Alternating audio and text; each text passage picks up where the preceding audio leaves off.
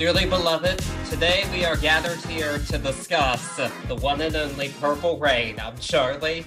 And I'm Corey.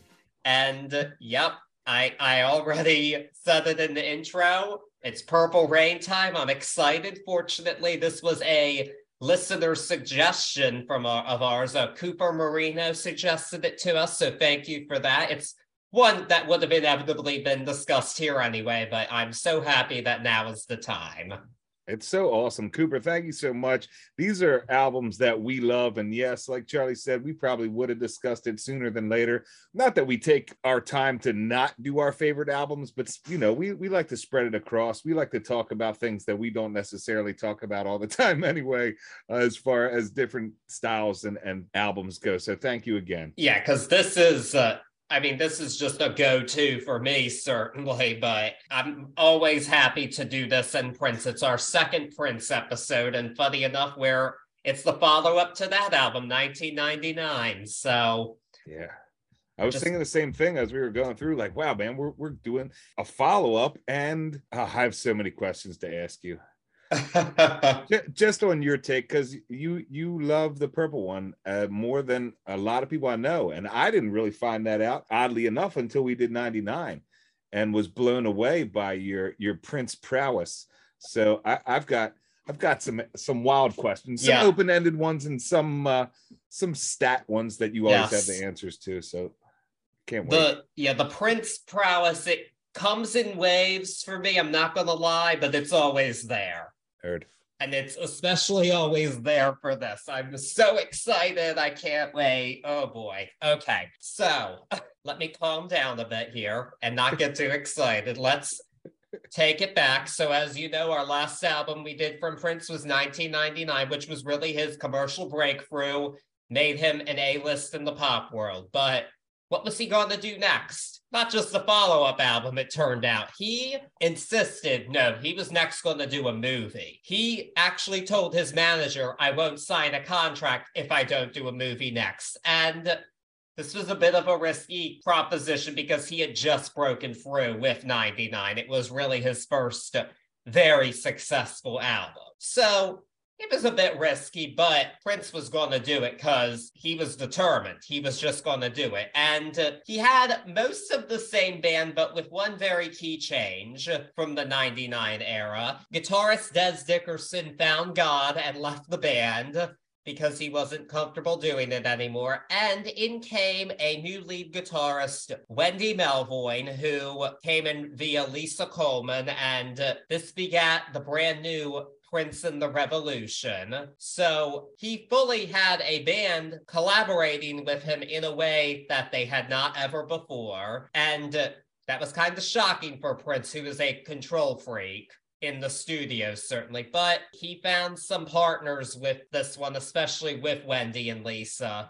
They're all over this album and the follow-ups. But as for the film, it ended up being a semi-autobiographical tale of Prince's life where he played the kid. And it's interesting to me. I think it's so easy to forget that these songs were part of a movie because they stand on their own, but he wanted them to. He wanted the album and the movie to stand on their own, even though the songs are clearly written for the movie. You'll know that when you see it, but he was very clear it's gonna be its own thing. It will be the proper follow-up to 1999 as well as this movie soundtrack. And he was not gonna have it be a fluke vehicle. He had his whole crew take acting and dance classes. Because he needed it to be passable. He wasn't going out to win an Oscar, though he did for this song score. But he was going to make it passable. And, well, it worked really well. It worked even bigger than anybody expected. It made back its budget in its first weekend and went on to gross over $72 million. And on top of that, it was so hard. Not only did he put the time in with the Revolution, doing acting and dancing and writing it himself, you know, the premise and whatnot, but he shopped it, and he shopped it hard. And people all the way to Richard Pryor were turning down taking on this in any level. I would have to think it would be towards the risque image of Prince after 1999. of the album. And I that's the only thing I could think. I mean, he's clearly an artist. He's clearly someone who knows what he wants. And I would figure that that reputation had already made its way out into Hollywood, period. But it was so wild to me to find out that nobody wanted to do this. And the way it came out actually being what he wanted to tell is another truth to himself, or another achievement inside of this whole entire thing, because most of the time it's going to get twisted up in Hollywood. You know, they had a script written for it, and that got turned down because it didn't have enough truth in it. I'm glad to see that truthfulness, that a semi-autobiographical piece got done inside of this Hollywood machine, even back then. Yes, and going back to your point of it being a risky proposition, I really hate to say this. I think a lot of it has to do simply with demographics, and that boils down to just racism. The thought was, this is not going to appeal to anybody who's not Black.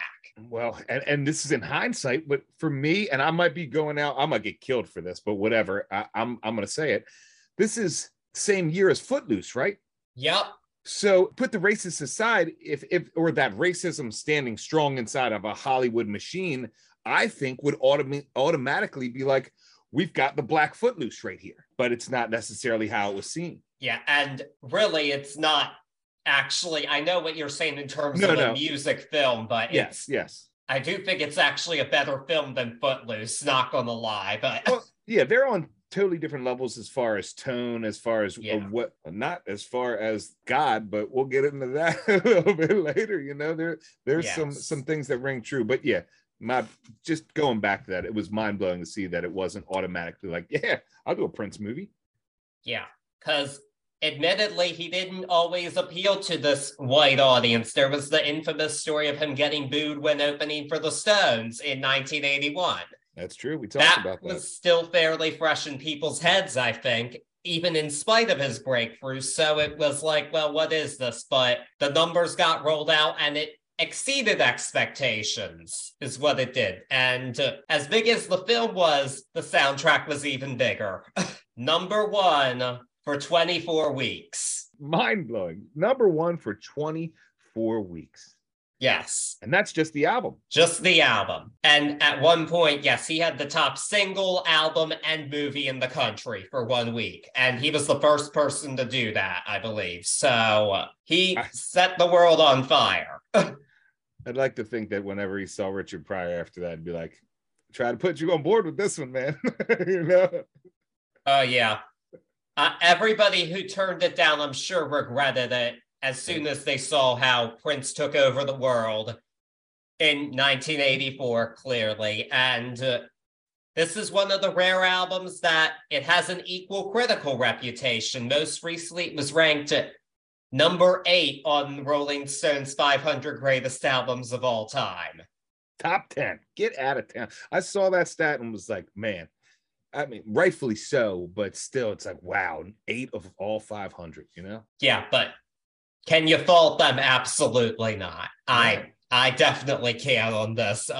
This is definitely worth all the hype and more so. And yeah, that's really all I can say about it. I don't want to spoil too much and go too far into it because we still have 9 tracks to discuss, but it is as good as its reputation. It is, I think. Yeah, man. And yeah, really, with that being said, I can't think of anything else but to get into this one because a lot of you probably already know these songs, but you know what? Hopefully we can provide a unique take on them, and maybe you'll learn something new about them. So yeah, the intro is so tough this week because there's super amounts of tea and all types of questions to be answered throughout this, but we got to get inside there to do it.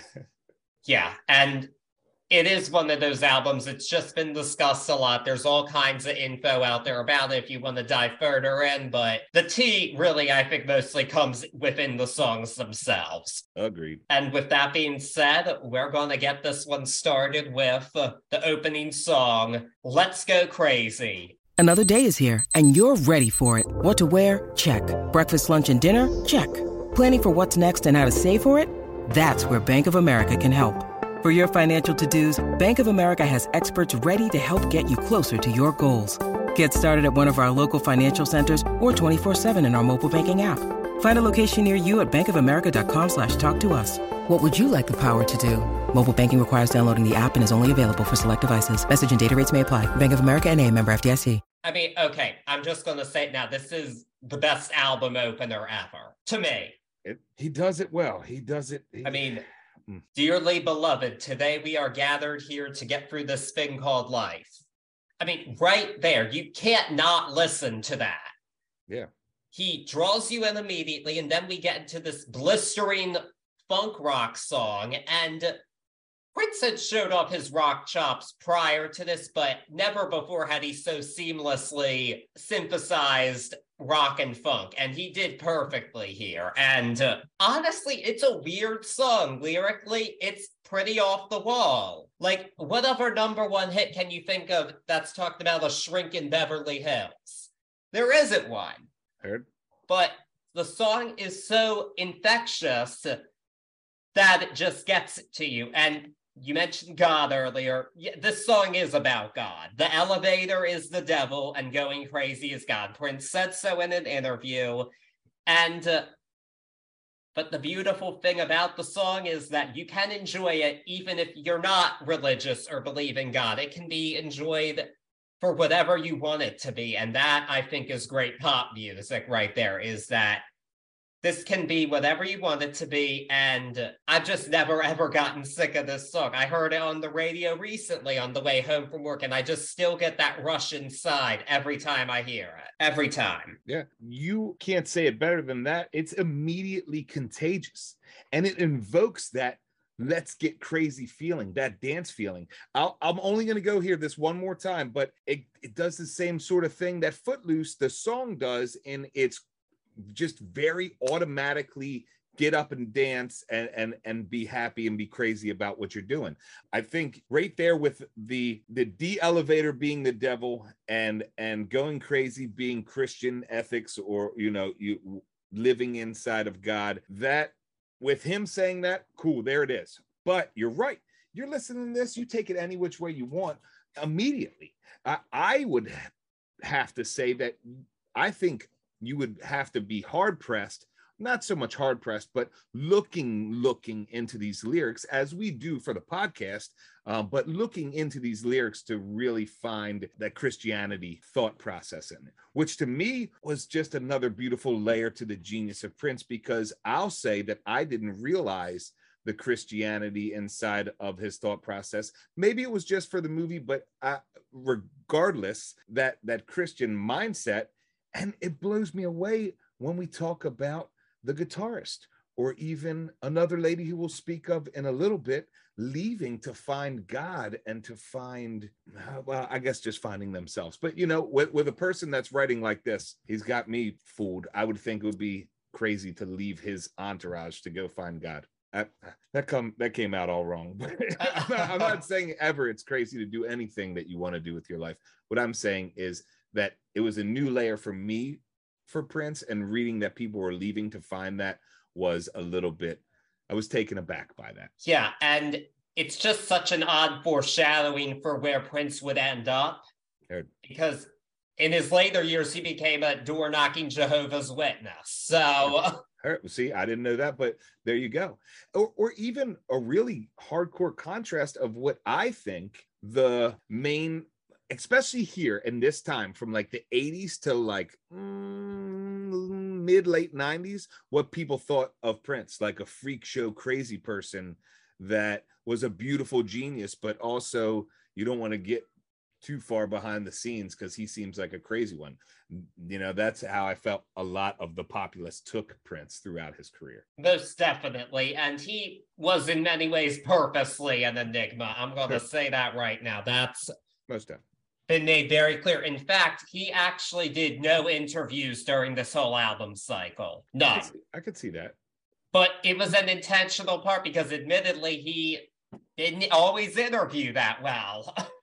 Okay. In fact, a lot of the time he did not interview well. That aloofness just put people off, and this was one where the music had to do the talking and no one else was doing what he was doing at this time. And it was what worked just perfectly for him. So yeah, I'll tell you what else worked perfectly for me. The fact that he gets to stick in him crushing on guitar and you don't forget it because it's right here on the way out of this first track.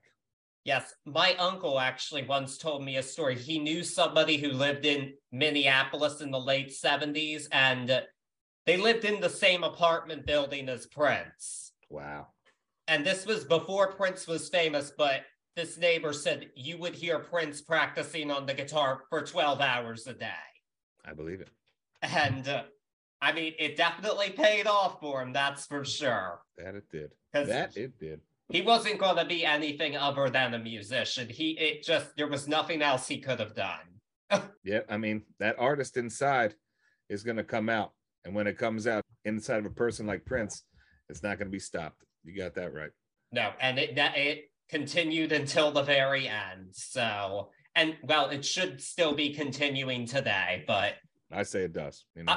I mean, in its own way, it does, but I wish Prince were still here. That's all I'm saying. Oh, I feel you there. That's what I meant. He should still be here. I miss Prince, and I never got to see him live, so I do wish he was still here. But he still gave us this beautiful song to begin with. And what's interesting is this originally, if you watch the film, the intro for the film is longer than what you hear on this album version. And originally it was supposed to be the longer version you hear in the film, which was later released as the special dance mix. And it's 7.5 minutes long. And I mean, none of it's wasted. It's Let's Go Crazy. I mean, I can always have more of Let's Go Crazy. Who couldn't? Agreed. And we see that throughout this, especially because it's a soundtrack album. But yeah, I ended up listening to it, and there's nothing wasted. Yeah. It's out there. It's got some cool parts. It's like listening to a piece of a giant symphony, and then getting to listen to the whole entire composition. You know, it's wild to hear. There's a bunch of tracks. I still haven't listened to the whole entire unreleased everything, but there's so many tracks on here that got cut down that are opuses inside themselves, and I don't use that term lightly.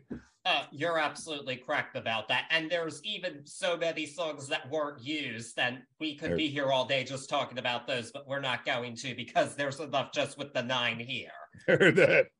Because then this will be like 5 hours long, if we even get into that. But actually, a reason that this song was cut was to include this next song on the album, our track 2, Take Me With You. This was included intentionally, actually, to put a lighter song on the album, which was probably a smart move. I think this is a good thing to have as a just light, breezy thing, as much as it can be with Prince at this era, and a palate cleanser, if you will, after the high intensity of Let's Go Crazy and where we're about to go. But this song, what's always weirded me out about it is it has the most misleading intro. Because I'm thinking we're just going to get this typical 80s pop kind of thing that's like cool or whatever. But really, we actually get a really retro 60s style song. This song's actually always given me Beatles vibes. And it's funny because Prince was asked about being influenced by the Beatles, and he actually said they were great for what they did, but I don't know how they'd hang today. So clearly they weren't his main influence, but this song just has some of that psychedelia to it, but in a very accessible, beautiful package. And this song had a long history to the album, so it is a duet here with Apollonia, who is Prince's love interest in the film. Originally, that was supposed to be Vanity, Denise Matthews of Vanity 6, but she left to go on to different things, and she ended her romantic relationship with Prince. And then Vanity 6 became Apollonia 6, and this song was going to be on the Apollonia 6 album, along with Sex Shooter. And because Apollonia was not an experienced singer, she got a lot of help from the other ladies in Prince's entourage, like Lisa and Jill Jones, because she needed it. But Prince decided, you know what? I'm going to use the song for myself. And that was what he did. And Apollonia is his duet partner on it. And I mean, I think it works just fine. She does what she can with it. She's not an experienced singer or even that experience of an actress at this point in time, but she provides some atmosphere to it all, and I've just always enjoyed this song. I mean, if I had to pick a least essential song here, it would be this, but on its own, it's such a beautiful piece of pop craftsmanship that I can't say no to it ever. Heard. I'm going to wrap all the way back around on you to where you started to talk about the intro. You're totally right with me on the fact that for a subconscious listener, or even an active listener, it automatically does a couple things for me. It automatically gives a sense of passion with those melodic toms. And then for a subconscious listener, it also put me right into Calling in the Air Tonight, but like the passion of that do-do-do-do-do-do-do-do-do that is inside of this lead with those melodic toms. And I love that. This intro here is super. It's actually one of my favorite parts, or a really awesome part of this album, because the synthesizers that are behind it, they start in this like minor key, not in like a minor key. They start in a minor key and then switch to a major key before the intro even ends. And again, going into a subconscious or even just our wiredness for music, it gives this tiny sense of levity or love out of these passion drums. And then we get the lyrics to guide us through this. I guess I would call it like a Romeo Juliet-esque kind of come with me. Let's get out of here. I love the orchestral strings on this composition too. I feel like they round it out and they really say this is a soundtrack piece as well, but without stuffing it down your throat like so many tracks do. I really enjoyed this one. I love this song. So do I. And in the US, this was the 5th and final single. Heard. It only reached number 25, but it only had a live video. Most of the songs here did, actually. But I think by the time this was a single at the beginning of 85, everybody already knew it. So who was going to buy the single? It was just kind of a lost cause at that point for this to have taken off. And he was busy on tour, not promoting individual singles by that point. And he didn't need to. That 5th single always falters, or at least it does when we talk about it. I guess there's probably 5th singles out there that have got there.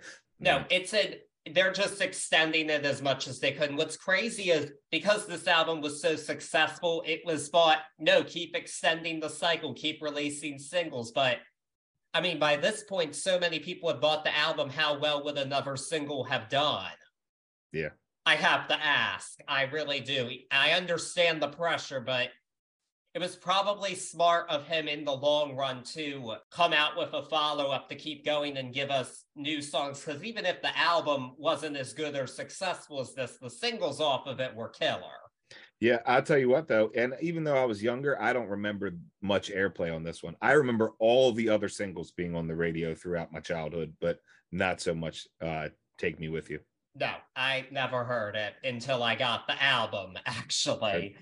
But it wasn't always one of my favorites, but it's grown on me more and more over the years. And I just have come to appreciate it more and more over time. So there we go. That's Take Me With You. But it's not going to be quite so light and breezy for our next song, The Beautiful Ones. Oh, what a song right here. Okay, so... This is an impassioned plea for Prince that he is singing to his woman in the film Apollonia, but in real life, it was long believed that this was written for Susanna Melvoin, who is Wendy Melvoin's twin sister. But in 2015, the year before both him and her died, Prince revealed that it was about none other than Vanity, Denise Matthews, which makes perfect sense. Because Vanity was a big part of his life in the early to mid-'80s period. I think that her leaving took more of an effect on him than he ever would have admitted. But she was she had it in him. She did it. And this song was never a single, but it's such a beloved song. And I can't think of an album released since then. Like, because there's some with like Rumors, there's The Chain as a really beloved song, even though it wasn't a single. Beatles have plenty of examples of that. I can't think of something since then, like as beloved as this. Like, this song was well known enough that it was the title of Prince's memoir. Yeah. That he never finished. What was completed did get released as The Beautiful Ones, but the song still had enough of an impact, even though it wasn't a single. And I mean, well, when you listen to it, yeah, of course, no shit, it has an impact, because this is a power ballad in all caps, and this might be his best vocal performance ever. Just all that soul and passion in it, it floors me every time. It's a highlight scene in the film to watch him perform this. It's, oh my goodness. And Moby, the electronic musician, actually once said that this song, at one point, it goes from being all synths to a live band. And he said it's like 4 songs in one. There's all this stuff going on. It's so beautifully complex. And it's this just beautiful heartbreak song. I mean, when you hear him say, do you want him or do you want me? You feel it in every inch of your being. He collapses on stage at the end of this song. Yes. He leaves it all out. Whether you watch the movie or not, you can feel him collapsing on stage, because by the end, he is scream singing this cry out to his love, Apollonia. Yes. And it's all Prince. Prince is everything on this track: vocals, bass, electric piano, synthesizers, guitar, the Linn drum machine, and the cymbals. That's all him, which is mind-blowing to me.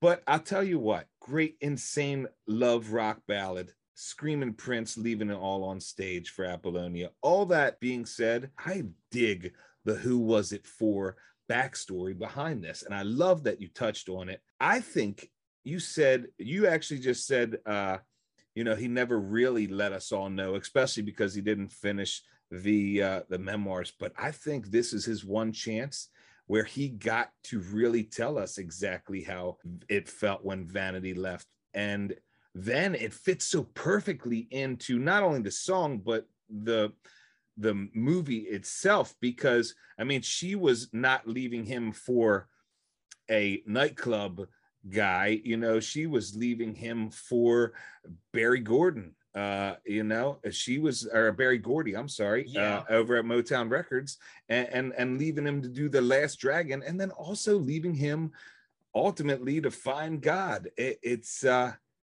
you can't tell me that. I mean, he said it's for her, but like straight up, as I was really going through this, and I don't usually get too much into these kind of backstories, this kind of tea per se, but this was wild, man. Yeah, this was all Vanity, and it fits so well. I hope it was a release for him, because it sure as hell sounded like it, especially by the end of this track. What a epic, timeless track. Yeah, and I do think it was a release for him, because as we talked about, I mean, he wasn't the most social person. He couldn't give a good interview. That's why he did none at this point in time, because he was just so off the wall at times. And if you see his responses, the questions, and his social interactions, it got tolerated because he was Prince. If it were one of us acting like that, we would have gotten our asses kicked. He could do it because he was Prince. He could be a jerk, but he was one of those people where his story is in his songs. His feelings are in his songs. That was how he expressed himself effectively. He couldn't do it socially, but he could with the songs. And this is the prime example of that, probably. And just what a fucking song. I don't know what else to say. And it's interesting, Mariah Carey actually covered this on her Butterfly album in '97, made it even longer with Dru Hill, and I love me some Mariah. It doesn't work at all. It doesn't work. This is it. You can't top this. Check that off my questions to ask you. That was coming up next. I wanted to know straight from your mouth how you felt about that. I feel the same way. I listened to it. I'm actually sort of sad I listened to it. No, that's the one we might talk about Butterfly eventually, but that's the low point of it. Because other than that, what a great album. But that is the low point. I don't know. Well, like, why? Don't try it. Just don't do it. You don't redo this. Nope. You don't. If this was brought to me, like, all right, we want you to do the beautiful ones, I'm with you. No way. No way. Yeah. And what's crazy to me is on any other album, this would be the emotional centerpiece. Great point. But it's only the second to the title track. We're almost at the culmination of Act 1. This is in the first piece, you know? Yeah, yes. And I mean, oh, what a song. What a song. Yeah. Leaves me speechless. And because of that, we're going to move on to our next song, the most complex of them musically, track number 4, Computer Blue. This is the only song here not solely credited to Prince. Much of his band is credited as writers on it as well. And his father also got a credit because it's based on one of John Nelson's melodies, which is pretty cool. And he started working on this during the 1999 tour, and it was just this epic thing. It was going to be like his mini rock opera kind of thing, like a really long, drawn-out thing. It actually got up to 14 minutes at one point, and the longest we've gotten released in the 2017 reissue of Purple Rain, we did get a 12-minute version of Computer Blue, known as the Hallway Speech version, which features a lot more and is definitely worth a listen. And it eventually got down to 7.5 minutes, but cuts were made to put Take Me With You on the album. And you can definitely hear where this is shortened because it is 2 songs in one. We start off with like this dominatrix intro from Wendy and Lisa, which I've always loved. Is the water running? Yes, Lisa. Always loved it. And then we just go into a full rock and roll funk kind of thing, like Until I Find the Righteous One, Computer Blue. It's about, you know, I'm lonely until I find it, Computer Blue. Kind of a follow-up on the themes of Something in the Water Does Not Compute from the previous album, but I mentioned that on that episode too, but I was just dying to talk about this song, I think, because it's Computer Blue. I love it. And then midway through, we go into this whole sax solo that's incredible, one of the best of the decade. And it's just so much in there. And I can definitely hear where this was supposed to be longer and have more parts and lyrics and all that. But even just in its 4-minute form, I've always really enjoyed this song. I've never thought of it as a skip. I've always enjoyed it. I liked it when I was 10, when I first heard the album, and I really like it now. I've only come to like it more over time, frankly. And yeah, just what a song. No one else was doing this. Nobody else was doing it. What a song. And really, what soundtrack glory as well. You touched on so many parts of the musicality of the song and the way it goes. And really the other side of that is just how beautiful it is on a soundtrack, in my opinion, mostly because of the way it got chopped down. But this 4-minute version only has vocals for half of this song. And we go back to what we were talking about on the last track, another really great example of Prince telling stories with just his song, telling these story songs, but now with just half of this song is just instrumental, which is mind-blowing. The way that they change to the sax solo, from the major and minor keys inside of the second half too, also just switches us on a dime, the way we feel as listeners. And it's really a unique.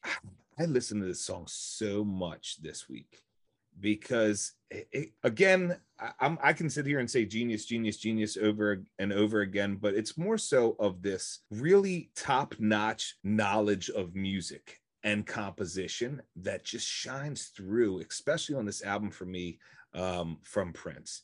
It segues into the next song. It's like this beautiful, like, I'm going to tell you where I'm at, and then it just, speaking of our feelings stopping on a dime or changing on a dime, it segues into the next song. Yes, it does. And I mean, with that being said, I think we're ready to get into the next song, because this one, there's not much else to say about Computer Blue other than if you haven't listened to it, go do it. It's amazing and genius and all that. But the next song, there's a lot to say about. It's our album's most infamous song and the end of side one, Darling Nikki.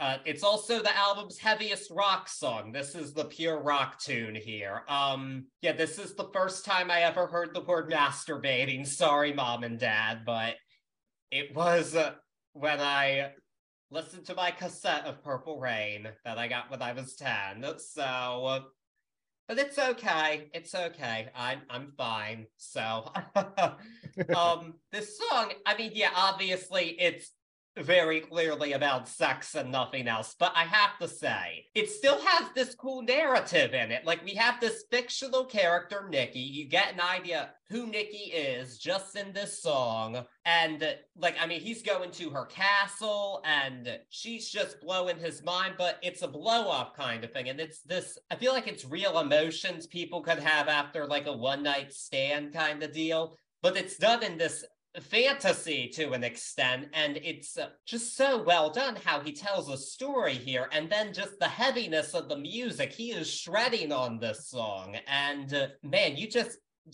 get it all, and it's really deeper than just the shock value. It really is, and that's why this stands the test of time, even outside of the shock of it all. Yeah. The shock value for me, and I'll get it out of the way, but we might touch a little bit on it after I go through some of this. Just because masturbate's in there, other than that, for me, this is a pretty tame sexual song from Prince, as far as cursing, as far as getting in there on some wild stuff.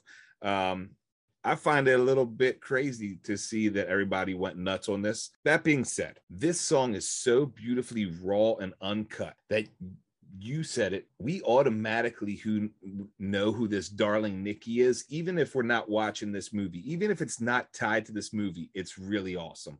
We get it automatically. He takes us through hook, line, and sinker, and we're there on the edge of our seats to hear what happens. On top of that, you add on the element of in the movie of who he's singing it to, and this is right out of Computer Blue, and now his Apollonia's sitting there and he's giving it to her. And you said it really awesome, actually, feelings that people might feel, like it represents that crazy anger of your girl leaving you, and you live inside of the worst fantasy ever for her. You know what I'm saying? Because it's going to tear her apart. And ultimately it does when she runs out crying. But like, he's just inside of this raw, uncut, dark fantasy. And it hits, man. I think he said, or they said as a whole for the movie, that it was supposed to be like a live sounding, really raw cut. And that was supposed to be alongside of his emotion, the kid's emotion throughout this. And it perfectly hit it right on the head. Going back to the crazy stuff, if Tipper Gore would have never found her daughter, listen to that, nobody would have they wouldn't even touched it, I don't think, as far as that whole thing goes. I mean, you're absolutely correct. And I'm just thinking to myself, Tipper, I'm glad your daughter didn't get 1999. I mean, I think Let's Pretend We're Married is much raunchier than this. Easier. Easy. I'll be wrong, but I'll just do a blanket statement. Let's Go Crazy, I believe, is the only one on this album on Spotify that's explicit warning. And 2, I think there's 4 tracks. I might be wrong, but there's more than 1 track on 99 that has the explicit warning. This doesn't even have the explicit warning on Spotify these days. No, and I'm not, 99's the most popular. Let's not even Dirty Mind and Controversy also. They've got some racy. I mean, just by the titles you can tell. I'm certainly glad she didn't hear her daughter listening to Jack You Off from Controversy. The 15 songs that they named in that whole witch hunt is some are there, but some are supposed to be there, you know, some are on purpose. As an artist, that's what we're saying. But still, it's a witch hunt. It was, in my opinion, it was a witch hunt. Yeah, it was. And honestly, some of the songs on there, it's just so silly because it's not going to affect a kid. Like She Bop by Cyndi Lauper. A child is not going to know what that's about unless they find out. Yep, I was going to say the same thing. Or Dress You Up by Madonna. I never thought the song was about sex when I was a kid when I first heard it, but Filthy 15. But yeah, this is the song that led to Tipper Gore creating the Parents Music Resource Center because she heard her daughter listening to it when she bought the album. But it looks like her daughter's actually done quite well for herself. I mean, she's become a lawyer and author and all this. I think Coretta Gore's just fine, even though she heard Darling Nikki too young, but okay, she's fine. So yeah, it seems so silly in hindsight. It really does. But there was just that moral panic they had to do. But funnily enough, this song ends with this backwards speak. Right? And people didn't know what this was. But on the tour, Prince played it forward. And it actually reads, "Hello, how are you? Fine, because I know that the Lord is coming soon. Coming soon." And that just kind of shows you really at the end of the day, this isn't meant to be taken that seriously. He's not really trying to sing like the devil's music and trying to rot your kids' brains with this. Nope. It's a perfect ending for this act. It's a perfect ending for this side. And it's a perfect way for uptight jerks to have a witch hunt on beautifully good music and art.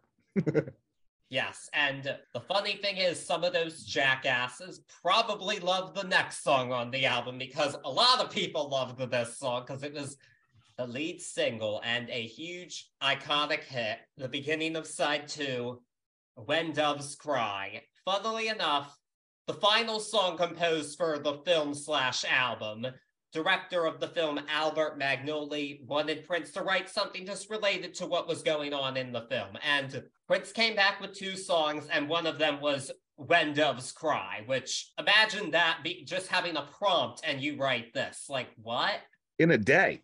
In right? a day. In a day. In 24 hours. He came back the next day. He was like, I got 2, but I got this one. Yeah, and it's all him. He played all the instruments on this one too. And he originally included a bass line, but then decided, no, I want to do something different. We're not including a bass line. And that confounded some folks at first, but he stuck to his guns. And obviously the song didn't need a bass line. It's obviously, I don't think we've really lived in a world where this song hasn't existed and been omnipresent. It's weird to think that this was thought of as so risky at the time because now this is so well known. It can be background noise at the grocery store. It's When Doves Cry. Everybody knows this song. No stuff. It's crazy to think of it, but yeah, obviously it was special, and it was released as the album's lead single, and it was released 12 weeks before the movie was released, and yeah, it topped the charts for 5 weeks and ended the year as Billboard's #1 single of the year. And yeah, this was Prince's first chart topper. And I mean, what a beautiful song. I mean, I love the melody and all that, but this is some of his best lyrical work. I mean, just dig, if you will, the picture of you and I engaged in a kiss. It's pure poetry that he's actually writing here to this. And even though the song's very catchy, you can groove to it. There are very real feelings of resentment and abandonment in it that many of us can relate to. I mean, you know the song. I don't need to say it for you. I mean, how can you just leave me standing alone in a world that's so cold? I mean, just right there, he cut through it all, and it just elevated it in a way that nobody else was doing. And it's not hard to see why this spoke to so many people. Not hard one bit. Just what you're touching on there with the feeling, I mean, and the poetry of his writing inside this, even the intermingling of the parental difficulties and a love affair, and how it can be mirrored inside by almost all lyrics at the same time is mind-blowing. The Baroque style synth at the end I thought was super cool, and another piece of just where he's at on this sophisticated style of musicality at this point. But I really want to touch on this bass line and lack thereof, because I just want to reiterate how insane it is that a chart topper 12 weeks before the movie comes out, with nobody knew the story behind it as far as how it related to the movie yet. Okay, it not only did it just stay up there and rock out with no bass line, but it was danced to like over and over. This is a dance club song easy back then, and no one batted an eye. Food for thought, though. We talk about the genius of Prince and the writing here.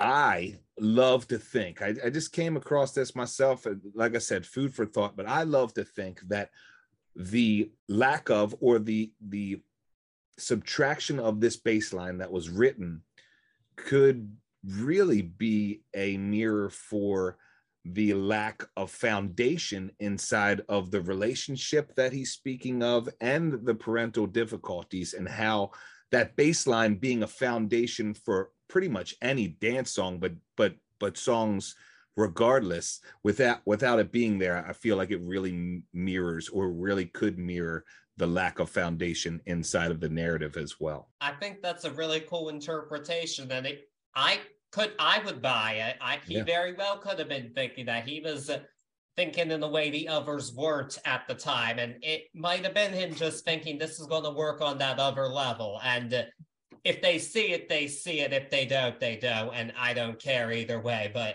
whether they got to that point or not, this song is beloved, and rightfully so. I mean, the one last thing I want to touch on with When Doves Cry is the video for this, because Prince, for the most part, he had a lot of performance videos still in this era. He wanted his band and him to be the focus rather than like a big production. But this is where he actually did add some production elements with this video. He starts off like in this purple room in a bathtub that he gets out of, which caused some controversy, of course. And then him and the Revolution dancing in a white room with the split shots. And that's, of course, interspersed with clips from the film Purple Rain. But that was an MTV classic. He really elevated himself as an MTV artist with this video, because with 99 he got plenty of play, but he didn't really have the production elements because he didn't want them. But here he showed that he could do that if he wanted to, and he did. And it's definitely one of the most well-remembered videos and songs of the MTV era. And they tried to make a run on that being too sexy too. Yeah. Which, I mean, again, you look at it alongside a bunch of the stuff that was coming out. I'm not going to name names, but even his stuff, least risque or less risque than a bunch of the other stuff. It goes back to what I was saying and about the way the populace, or the way the large part of the opinion went with Prince. They didn't know what to do with him, and they were scared of him on this like, ooh, grab your kids closer type of deal, when in all honesty, they should have been embracing the artist that they had in front of them at the time, in my opinion. I agree with you, but admittedly, those in the know were singing his praises, and nobody else was doing this. So you got it there. I mean, at this point, I think he had more fans than detractors. That wouldn't continue to be the case with some of his decisions later down the road. But at this point in time, he was on top of the world, and it was pretty hard for people to not be on board with at least the song in this case. Though, funnily enough, my father hates this song. I've never understood why, but he thinks it's stupid, but he still lets it play on the radio if I'm in the car, because I love it. So yeah, gotta love it, Dad. Gotta love it. Also, what a great way to start the second half, or the second side of an album. You turn the album over and this is what hits. Shit. Yeah. I mean, already, let's just say, what a side of an album right here. This is hit after hit right here. This is that for this. So, and yeah, that continues. We go into a very godlike song. You won't always think of it because it's so irresistible, but I Would Die For You. And I mean, on paper, this sounds like a love song. He's saying, I die for this woman. but all the biblical references in it. I mean, I'm your Messiah, and just really a lot of foreshadowing there because of the God music he do later on, even in the 80s when he did the Love Sexy album, which was very spiritual in a lot of ways.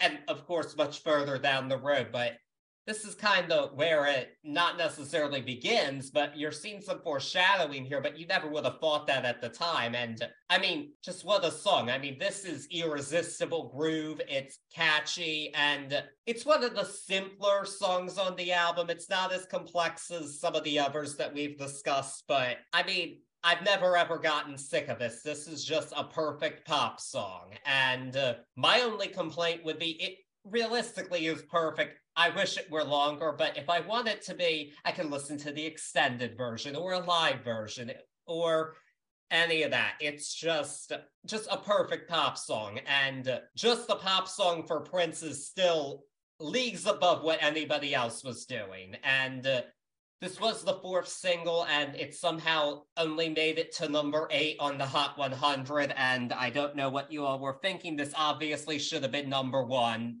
for weeks and weeks and weeks, but we weren't thinking, apparently, America. Shame on you.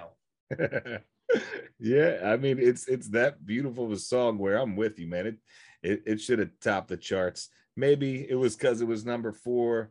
Maybe it was because everybody was riding on another Prince song, but still, what a beautiful song. This has such a cool feel right off the cut again, because it comes in with this 16th note or just non-stop drum beat with this backing track that for me, like from the get-go, wants to explode, but it doesn't. Like, it stays inside of itself. It stays contained. And then when I start to really get down and get into this song, reading alongside listening, and this is nothing more. It's one of the most beautifully written songs I've ever heard about unconditional love. I'm not even gonna go into the Jesus Christ unconditional love statement inside of this, but just unconditional love, period. A love that you share inside of a marriage, a love that you share, hopefully that everyone shares at least once in their life, a love that if you're a sinner, I'll forgive you, his words in this track, a love that goes after all. This is after the breakdown start to build back up from Computer Blue to Darling Nikki to When Doves Cry. This is that beautiful moment where he's like, you know what? I broke down all the way. I'll do it anything for you. Like, I unconditionally love you. So if you want to come with me, let's do it. It's such a beautiful, beautiful song. Yes, it is. Maybe I would die for this song. Who knows? But and I haven't talked about pacing really on this album, but I don't feel like that I need to because of it being a soundtrack album. But again, just in that 4-song breakdown, for anybody who's wondering about the pacing, it just goes. It's a story from jump, from 1 to 9. It's a beautiful story. It coincides like a soundtrack should for the movie, and this is just the epitome of those 4 songs for me. Yes, and the funny thing you say about the sequencing is actually you don't hear these songs in the order they're presented in the film. Yep. He switched it up a bit because this is the second to last song, and the follow-up, the grand finale is I Would Die for You. We hear the title track before it, but Prince said, no, as an album closer, we need the title track. He makes sense. Not as the movie closer, and it makes perfect sense. Let's have the movie end on a triumphant note, and well, it certainly did with the song that I Would Die for You, just segues right into perfectly once again. Baby, I'm a Star. This song, it's just a boast. He's a star. This song actually dated back to 81. He first had written it, but this was the time that he decided to use it, and it was the perfect time because for the film, we're seeing the kid be triumphant. And I mean, that's perfect right there. And this is another one. It wasn't a single, but it's a beloved song. He even did this at his halftime show. I mean, It's a synonymous song with Prince. And I mean, this just what a beautiful burst of energy into life. I mean, this song just will make you happy. It will lift you up. And again, just a perfect pop song. And even though it is a boast, you can't get mad at him because it's so much fun to listen to. I mean, even if it might just be an ego trip for him lyrically, but so what? You're having too much fun with just that groove and those extended jam pieces in it. And just hearing them go up like, baby, it's such a fun song. Ego trip all you want, because this is, we touched about it earlier on the beautiful ones, but this is your way, a beautiful way as an artist to just let them know how you feel. I love, as the triumphant song of this movie, of this album, just period, as a triumphant song, it screams triumph. If you know a little bit about who Prince is during this and what's going down, for me, it's even more of a triumphant song because he's in here not even just boasting about himself, but in my opinion, boasting about everybody. We're all stars. And when I say everybody, I'm talking about Morris Day and the Time. I'm talking about Apollonia 6, because in my opinion, as a subconscious listener here, Jungle Love is here. Morris Day and the Time sound is here. Apollonia harmonies and background vocals and vocals period are there. Everybody's in this, in my opinion, as far as, I don't know if everybody played on it, but all these sounds are here. And this is it is that boasting track of his life, because look at what he's brought together. We didn't touch on it, but I mean, Morris Day had an album coming out right here, and Apollonia 6, so his whole collective was on fire and exactly what he wanted to do. And he just finished his movie. This is like, other than When Doves Cry being written afterwards, this was, I'm a betting man, and I would bet it all. Like, that's exactly what was going down, or I would love to think that's exactly what was going down in Prince's mind throughout this triumphant composition. And the synthesizers, I didn't even touch on that, but they are insane on this. Insane in this composition. Yes, and that is a good point. His factory of hits was in full swing. He had these other artists who you see in the movie, and this one wasn't in the film, but Sheila E.'s first album was released in '84 as well. We got The Glamorous Life this year. So he had a whole hit factory coming out of Minneapolis, and he was running pop at this point. With all that, he was running the show.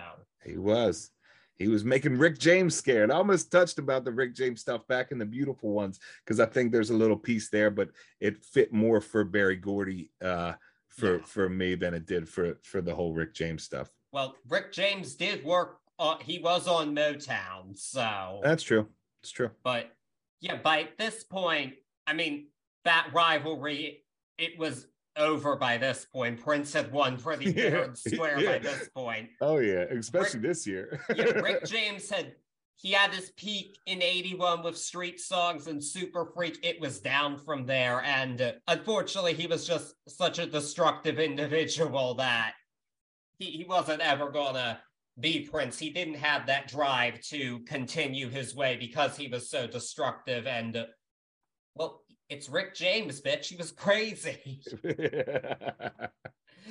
But alas, we are finally at the end of this album, and we've come to our title track, the one and only Purple Rain.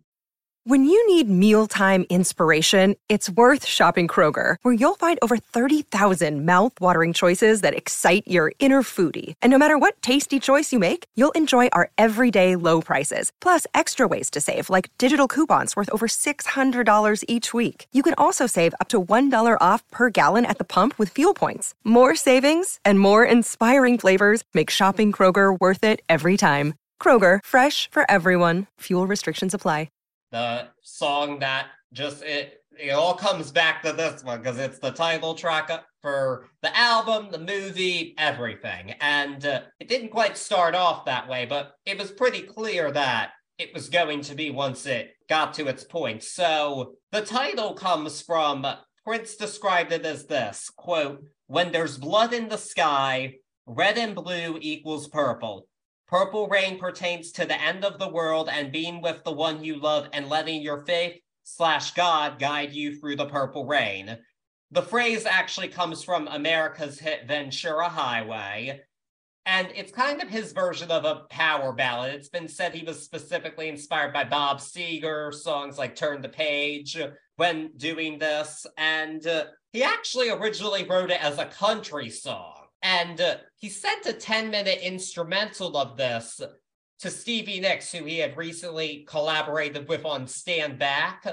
And he sent it to her, and she listened to it, and she just said, I can't do this. I just can't do it. She didn't want to write the lyrics for it. She felt too overwhelmed. And she said, I'm glad I didn't, because it ended up being Purple Rain. But it really moved away from the country sound, not because of Prince, but because of Wendy Melvoin. He heard her just playing those opening chords and just got it in this different direction. And him and the band, they wrote and arranged the song in 6 hours. An almost 9-minute song, all in 6 hours. And I mean, how? Mind blown. How was anybody doing this? And it was originally recorded at a live concert at First Avenue.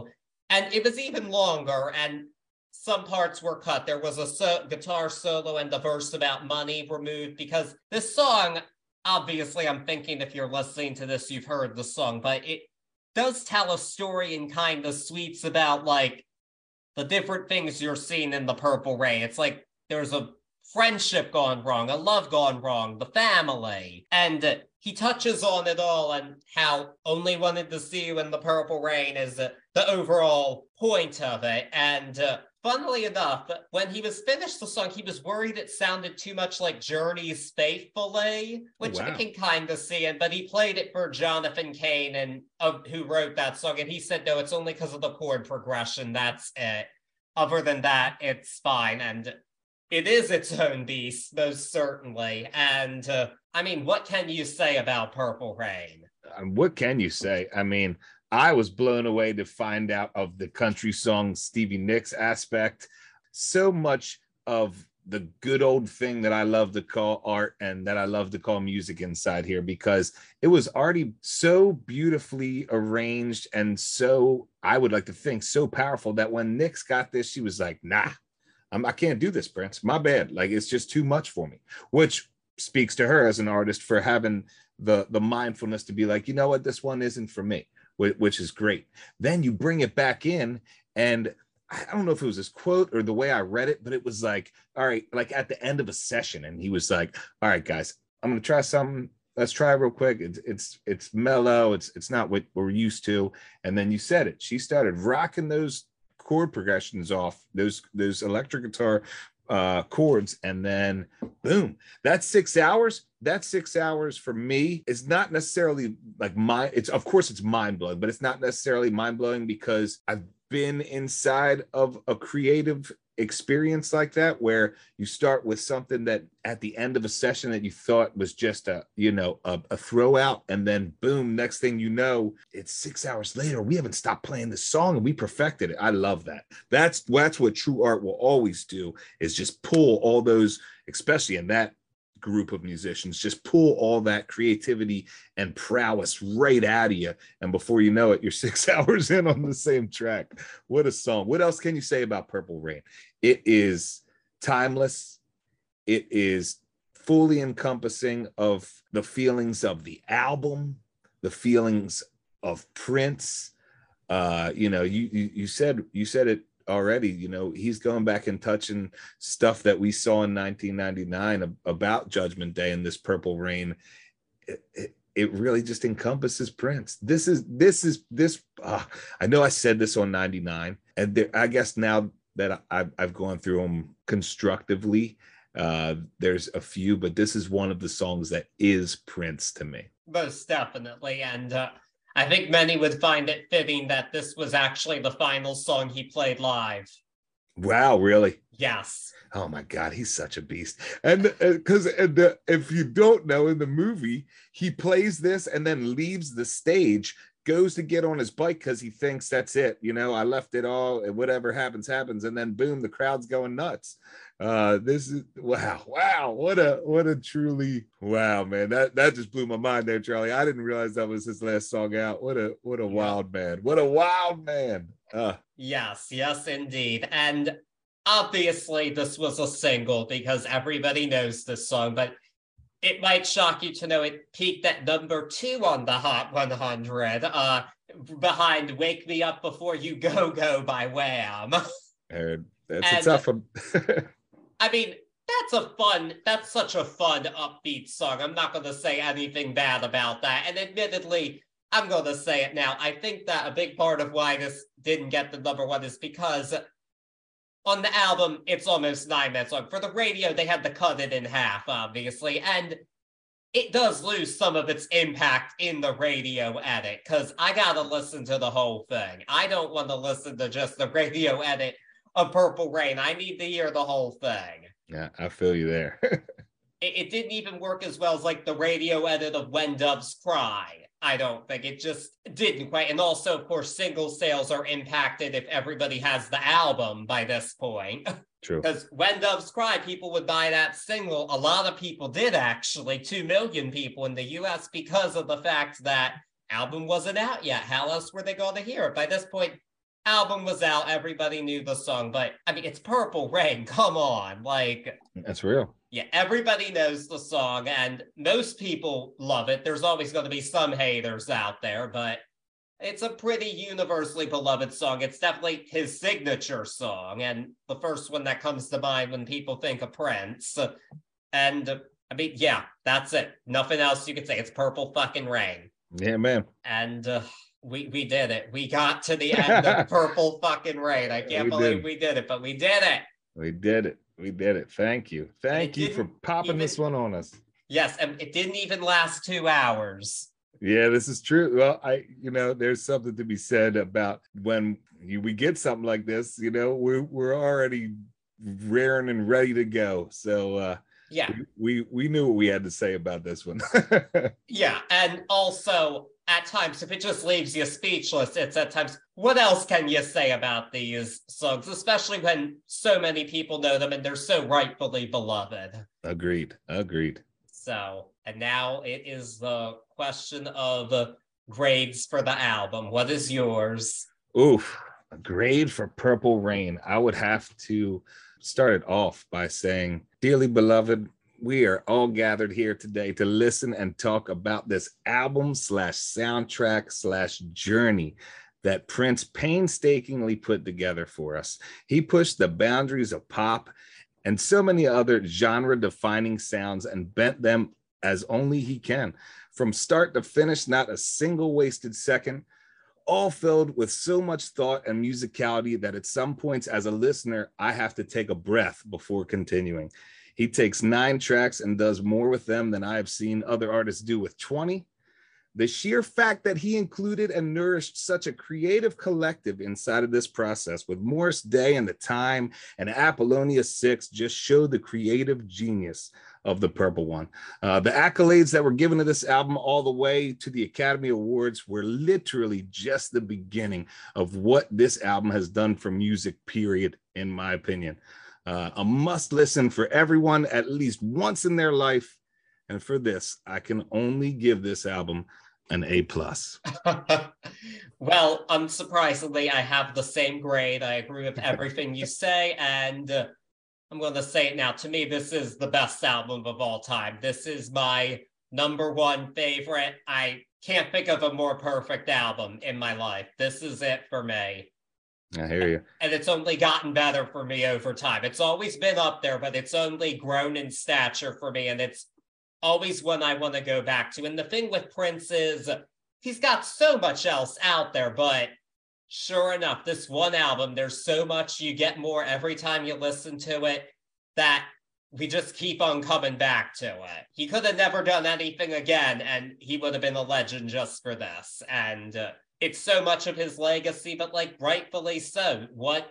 There's nothing else like this. It's the best album of all time to me, like I said. So heard that. Purple Rain all day, baby. Yeah, Purple Rain all day. What's your favorite track on this bad boy? Well, not easy to pick. I love them all so dearly, but if I must, it's When Doves Cry. Are you reading my notes? I literally was about to say there's no easy way about this, but for When Doves Cry, man. I mean, it's a dance song that balances itself alongside a truly awesome narrative of this crazy struggle to find yourself in an unconditional love for somebody that at this point isn't there, and it has no bass line, and it ran the dance halls. Like, just such a beautiful track, such a timeless piece, literally, and one that never gets old. I know it's been played many times, everybody knows it, and I will never ever get sick of it. So yeah. For something that omnipresent, for me not to be sick of it, that's saying something. Because I know I said before, I was sick of Go Your Own Way. I will never be sick of When Doves Cry. Heard that. Never, ever. Oh, man. Ever, ever, ever.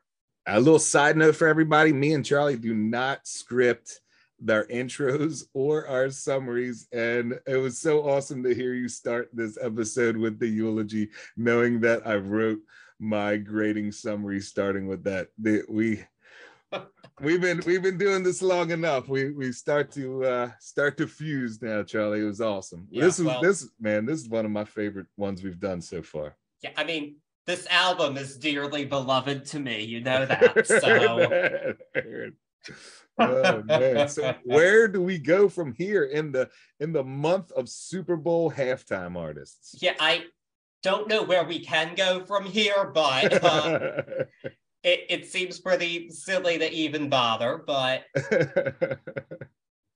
I will say we did get another suggestion, but I think it would be smart if we wait until she does her halftime show so we can talk about it. So that will be the week after this one. I like it. And so in the meantime, I don't know what you thought of, but I did pick something. It was a album I was very much considering discussing for the year-end 2022. But of course, Taylor Swift won out on that one. I had to discuss Tay-Tay. And it's an artist that I've had a bit of a complicated relationship with. And admittedly, I still do, even with this. But I think fascinating discussion can be had when we do our next album, which will be Beyonce's Renaissance. Oh, shit. Oh, fascinating discussion. Oof, you got me shaking in my boots. We're doing Beyonce next week. Let's go. No, I agree. A fascinating discussion at the very least. And bring your teacups, because there's going to be all types of tea to spill on that one. Yes, there will be, especially when it comes to me and Beyonce, because... I already know. I already know. You know, I have... Our listeners know, too. If you've been with us for a minute, you know, or you at least might know a little bit. And I'll tell you what, if you're first time this week, we'll see you next week. You'll learn a lot more. Oh, yeah. Oh, yes. There will be. I'll just be saying the stuff that's been getting me in trouble for a decade, some of it. But you'll also see a bit of an evolution, too. So it's all going to work out with the talk of Beyonce. So we are doing it. And I am looking forward to that. Until then, please subscribe to this podcast wherever you're listening to it. Follow us on Facebook and Instagram at Turntables and Tea Podcast. Until then, don't break my soul. That's all I gotta say. Peace.